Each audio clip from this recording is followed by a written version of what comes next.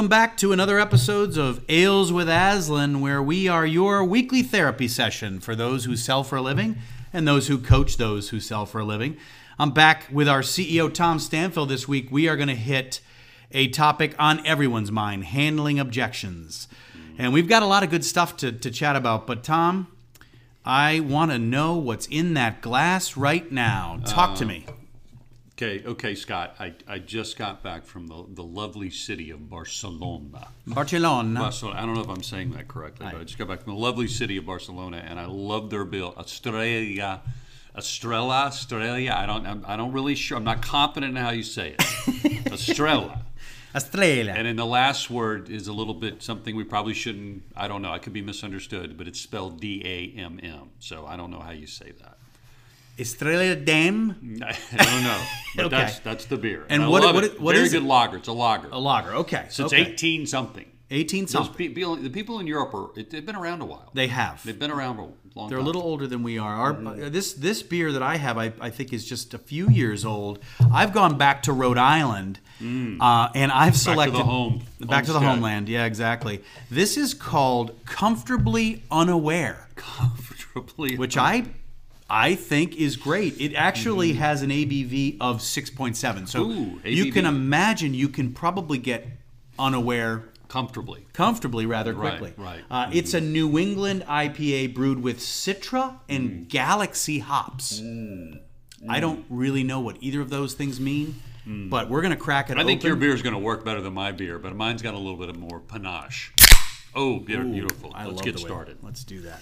Well, Tom, I hope everybody else is enjoying a beer if they drink. I hope so. Long, hard, hopefully successful week. Tom, actually, you don't know this, but we did a podcast last week, and the question came from the audience. Oh, beautiful. So I'd like to actually kind of keep moving with that and bring up something, and it's something that I noticed when delivering for a customer last week that is really top of mind, and that's objection handling. I mean, those of us that have sold for a living have always had to deal with this. Right. But I know you've given a lot of thought and spent, hundreds of hours, thousands of hours with hundreds of customers dealing with this. So I think it's a great topic for us to share on a Friday afternoon with our friends, how to overcome / deal with objections. And I know you think that's a good topic. Does that make sense? So let's dig into that. So let's start with sort of defining it, right? Because there are many types of objections. There's what we teach and talk about, false objections. That's not what we're talking about here. That's when I, as a marketing leader, get calls all the time, and I say, send me some information. Right? That's a false objection. That's not what we're doing. That'll be a different podcast. Right.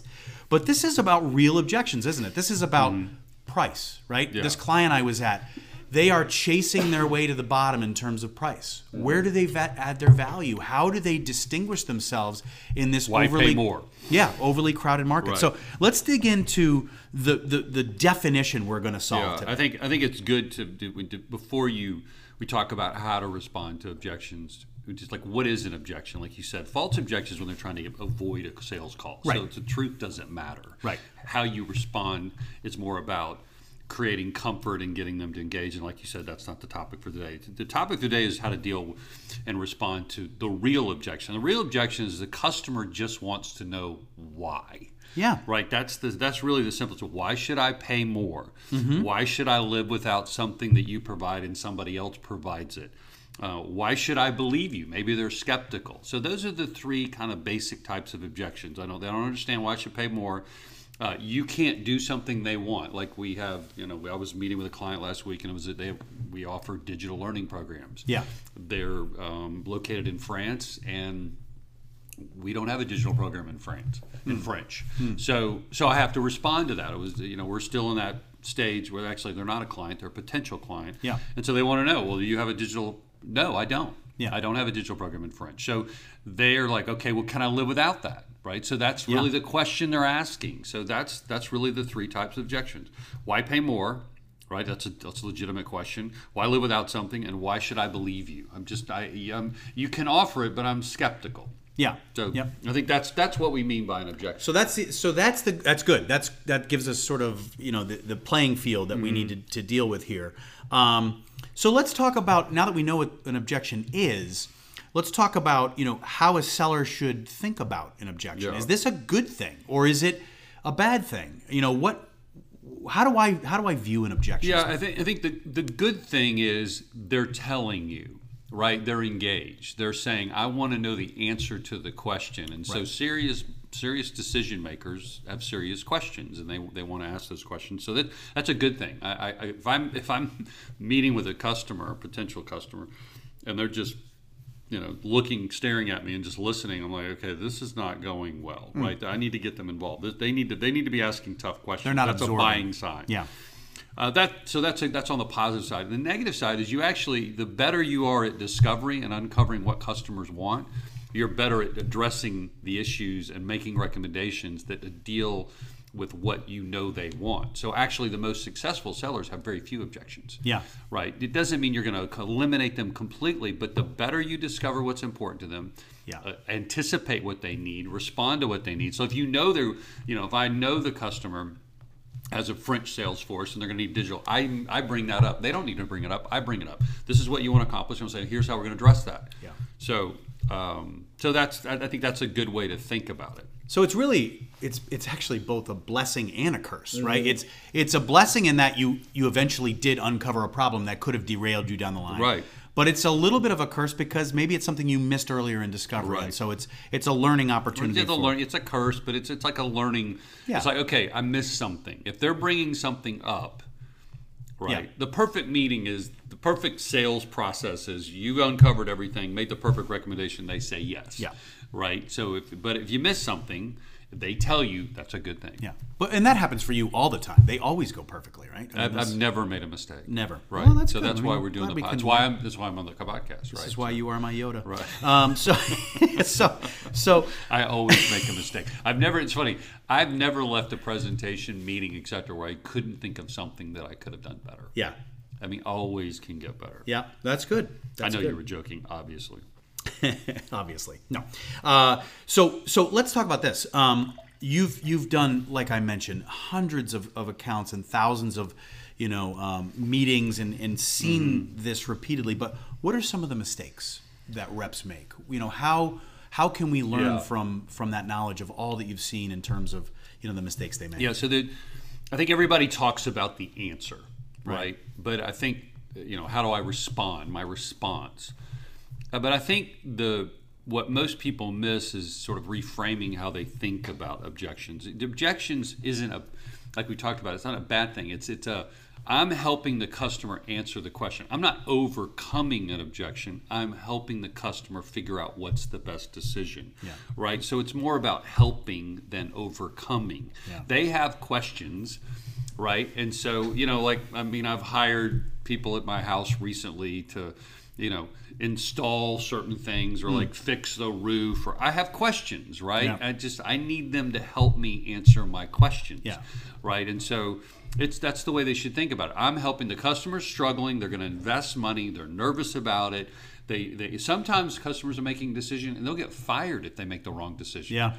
Right? Yeah. There's certain major initiatives. I don't know, it depends on what you sell, but this could be a big deal. Like either cost them a lot of money, cost them their job, help them. So it's not about overcoming, it's about helping. And I think the second thing that most people miss is there's two dimensions and we talk about this related to all influence. There's how receptive they are to the answer, and then there's the message. There's the soil. Is the soil fertile? Because if the soil's not fertile, the seed, your message doesn't matter. So how do I ensure that they're receptive, that the soil is fertile to the message I want to deliver? So those are the two dimensions. So when I'm thinking about objections, I'm actually more interested in, can I create the receptivity to ultimately deliver my message? Yep. And I think that's where we need to put most of our effort in. How do we ensure they're like, okay, I believe you. Yeah. I want to hear what you have to say. So I think that's a missing piece. Well, and this is really where the whole human part that we talk about so repeatedly on this podcast of just being human and wanting to help versus, we've used it in previous discussions around, the gatekeeper, right? The gatekeeper's there to stop me from doing my job. Well, maybe that's the mentality you might have. Right. Or maybe you could say, maybe they can help me. I can go arm in arm with them. We can, help each other get what we need out of this. And so, well, it's a great example of with the gatekeepers. Like the gatekeeper has a job. It's to determine who gets through. So help them do their job. Right. Because so when we're aligning with them and helping them and being what we call other-centered, then they're much more receptive and open to our the message that we want to send. Exactly. So let's talk a little bit about how. Right. So we've got sort of the why and what they're looking for, but the how of, not handling or overcoming an objection, but helping someone get the answers they need to make an informed decision. Well, if you kind of think about the I just took a little sip of my beer. Yeah, I know. It's very. I need to slow down a little bit. I should have elongated my question because I saw you with your glass up. Yeah, so that was my bad. Well, we get into the how. Let's talk about the receptivity piece first. I think the first thing that needs to happen is they need to feel validated. There's something that really. I can't explain this, but the temperature in the room completely changed is when you move from how do I win an argument, right, to how do I just validate your point of view? Yep. Like when someone says, I don't understand or I'm concerned about, and you feed it back to them and they go, yes, exactly. That's exactly how I feel. Yeah. Because they just want to know you understand. If they believe you understand the problem, then they believe you can solve the problem. It's more important that they believe you understand it than you proving that you can solve it. Right. No, that makes sense. So if you validate, not only does something happen relationally where they go, okay, this person's listening to me, they care about me, and you go, this is how you feel. So you want this, and you're concerned about this, and they say exactly. Right, so that changes the nature of the relationship. The second thing that happens when you validate is that you figure out that you're responding to the right objection. Yeah. I mean, we were talking as we were prepping for this. I was telling you a story about a situation early in Aslan. We didn't have a lot of money. But we wanted to market. We finally were ready to go to a trade show. And so this woman calls us about this trade show. We're excited about the trade show, but I'm like, okay, I don't have a trade show booth, right? I don't have a booth, and I'm gonna have to pay like $15,000 to go to the trade show, and I got to buy a booth, which there's time issues with that. I don't know how to do it. I haven't bought a booth before, so there's all this challenge. But I really want to go to the trade show, and so she says, well, so what do you think? And I said, I just don't know if I can afford it. And so she goes into this whole case study thing and trying to prove to me that it's worth the investment. Yeah, she goes to court. Yeah, she goes to court, and she made a pretty good argument. But I was like, I still just don't. I'm not ready to spend, and I don't really know how. Right? Yeah. I don't know how to get a booth. It's time. It was she didn't win the argument. Yeah. Well, here's what she missed. So I actually went to the show not as an exhibitor. I went for free just to check it out. And when I got to the show, I realized there is no trade show booths. They all had kiosks. That was one of the beautiful things about the show is you didn't have to have a booth. They just all had like little kiosks and stands. So even I, a small company, would look the same as a big company. Oh, wow. It was perfect for me. Yeah. So I didn't need a trade show booth. She didn't clarify. She didn't validate. She missed that. She didn't understand what I was concerned about. And so then she responded to the wrong objection. So I think that's another reason to validate, because if you go to validate and they go, no, that's not the reason, and they can tell you the real reason. Yeah. Well, and I know, so when we were in our famous break room, I think people are starting to realize what a cool break room we are. It's the best break room. I mean, it's very, very... It's state-of-the-art. Yeah, state-of-the-art. It's a state-of-the-art break room. New Keurig. Mm-hmm. I mean, it's just, it's fabulous. For the listening audience, we just bought a new Keurig. So, that's exciting for us. I mean, that's a big investment. We're very successful. We've got a new Keurig. We've got it going on, let's be honest. So we were talking about the back in the days when you were selling to Federal Express. Yeah. And that was an interesting moment, wasn't it? Yeah. That kind of brings up the other, I think, important part about creating receptivity when you're before you respond and creating that fertile soil. Yep. As you want to, we were talking about the FedEx story. Yeah. Where early at Aslan, we were there on site and we were doing a demo for them, and the leader of the division, as we're doing this kind of free program, comes up to me and goes, okay, this is pretty good. This is pretty good training. Yeah. Right? Yeah.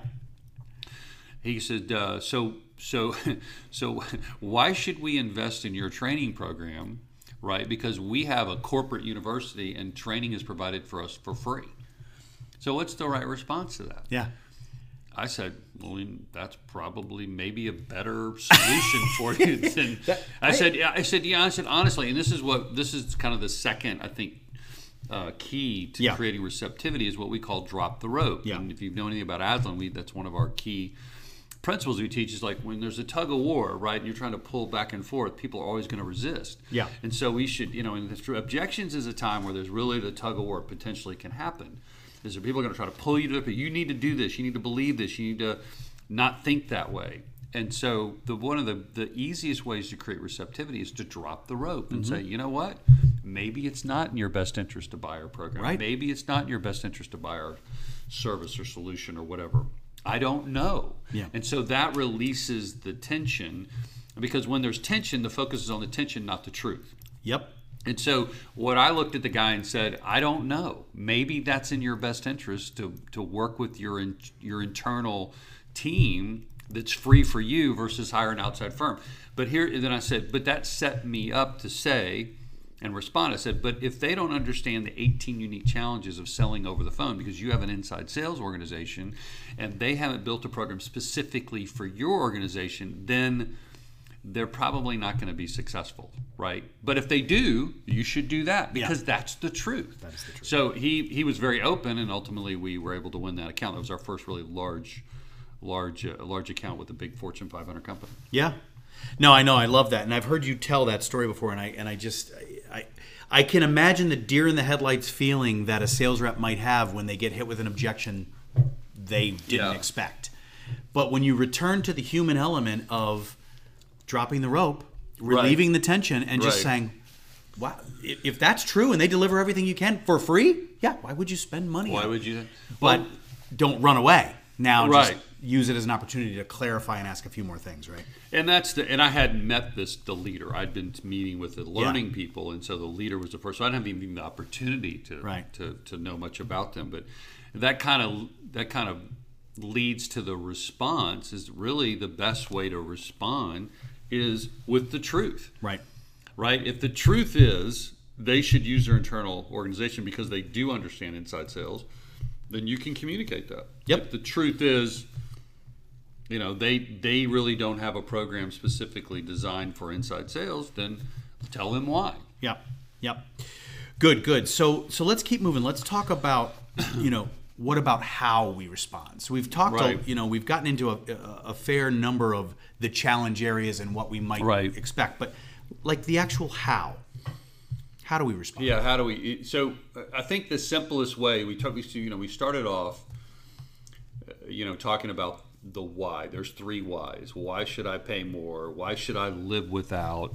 Why should I believe you? Once you create receptivity to the answer by validating and dropping the rope, the best way to respond to objection is just tell them the truth. It's easier to keep track of, isn't it? Yeah. Just tell them the truth. Yeah. Answer their question, why is it in my best interest to change what I was thinking or change my beliefs or adopt your recommendation? Is just tell the truth. Yeah. Why? I love this story. I was listening to the podcast. You guys have the listeners have probably heard of How I Built This Podcast, which is a real famous podcast where I think this guy's name's Guy Raz, who interviews successful entrepreneurs and how they started their company, how they built it. And I was listening to the one with James Dyson, right? So Dyson vacuum cleaners, right? So the world's most successful, more vacuum cleaners than everybody else in the world, and they're 3 times more expensive than the typical vacuum cleaner. And so he was asking him. So he goes, "Well, what did you say? So how did you talk about, when your vacuum cleaner is 3 times more expensive, and how did you?" He goes, honestly, the quote, I wrote it down. He goes, "I was just being very honest. I explained how the vacuum cleaner works, why the typical vacuum cleaner loses suction, and why mine doesn't. It was a very simple approach." He basically had figured out why it was better. Yeah. And so then he would just show them. He could just articulate that. And I think that's that's one of the challenges that a lot of reps have, is they don't really have the answer to the question. Right. They haven't thought about why pay more. Well, I'm supposed to win this argument, so I need to tell them they should pay more. Well, but why? Why should they really pay more? Yeah. And they haven't. Somebody else has told them to say that. Yeah. But they don't really know why. Well, and there's a reason that reps should take time to understand Right. if they're hearing an objection more than once, that they really probably need to study and maybe even work within their company to try to figure out what is the right answer here. Right. Do we have the best product for these people? You know? So I think that's a Be great lesson. comfortable with saying that. Yeah. Just be comfortable with stepping back and saying, if I were the customer, would I spend this money? If I Yeah. were the president of the company, would I invest in this? Would I? Yeah. And if they can't, they go, I don't really know. Then there's more homework to do. So that's it. I mean, we've kind of covered it, right? I mean, is that all there is? Yeah. I mean, it Well, sounds easy. Yeah, I mean, you can have a good answer to the why, Mm-hmm. right? You can have a good answer to Yep. the why. But sometimes they're going to want to know more. They're going to prove it to me, Mm-hmm. right? Like, so, okay, so that's, prove it to me, And, Yeah. and so there maybe a little bit, they want to, okay, well, so you're telling me the answer, but prove it. Yeah. And I think one of the things that the first step that you need to make is and I we talked about this, is that you need to believe it. People believe what you believe. Yeah. And so if you're telling somebody, I think I'm kind of reiterating what I just said. If you're telling somebody else's story, you're going to be less passionate about it. Right. It needs to be your story. You need to do the due diligence, figure out why it's in their best interest to do what you're recommending them to do, and get comfortable with it. Well, and I do think there's something to that. I mean, canned corporate stories are okay and they have their place, Right. but the real truth about the success stories, we've talked about this on past Right. episodes, like a person being able to personalize and passionately talk about how they've helped somebody else Right. in a similar circumstance is so much more compelling and Right. so much more believable, and you can sense the passion that would come from the sales Yeah. rep because they lived it. Yeah, right? they've lived it. They've lived it. It's it's like one of the famous islands that people all want to go to is Santorini, Yeah. But people that talk passionately about it are the people that have been to Santorini, Yeah. right? Versus read about it. It's like, Yeah. it's like, talk about Santorini and why it's really expensive to get there, but it's great. Yeah, they told me to tell you it was a really great island and you should go there. Yeah. People are lined up. Go to Santorini. Go see it. Obviously, I'm using this as an analogy, Yeah. but go figure it out. That's one of the things I've seen in the top sellers is they go figure things out for themselves. They go look at the competition solution. They look at their solution. They ask a lot of tough questions, and they go, okay, I believe it. And then once they believe it, then that passion comes out. No substitute for preparation when it comes to that, right? Okay. And so, from a storytelling perspective, and I know we use a lot of, in what we teach, we talk about the bridge. So, as we kind of wrap things up, I think that's a great word picture, if you will, of how to sort of bridge that gap. Yeah, so there's the passion, I think, will help tell the story and help answer the question because they'll see the passion. But also there's also the tactical of, you need to be able to prove it by telling them, well, the easiest way is just to tell them a story and say, okay. Yep. And I think of the way that I think about it is I just, in my mind, I picture a bridge. Yeah. They're at a current state. Yep. Right, and there's a desired future state, and there's a bridge that they need to build to get there. So you want to start with their current state, like describe, here's a customer who is in the same situation that you were in. Because anytime you're talking to the customer about them, right, describing their point of view, they're interested. So I wanted to talk about their current state and a similar customer at the same place. And then here's the bridge that we built. And I think when you talk about the bridge, like here's how we help them get to the future state. Yep. And so when you talk about the bridge, the key is to focus on some principles or truths and best practices that you've learned over the years that ultimately get them to their desired future state. So in other words, what do you know about how to solve their problem? What is it they're missing about solve their problem? So here's how you figured that out. That's the bridge. And here's what you did. And then the future state is the specific results. Yep. So where were they? What's the bridge you built? What did you know about? What's the specific ways that you helped them build the bridge?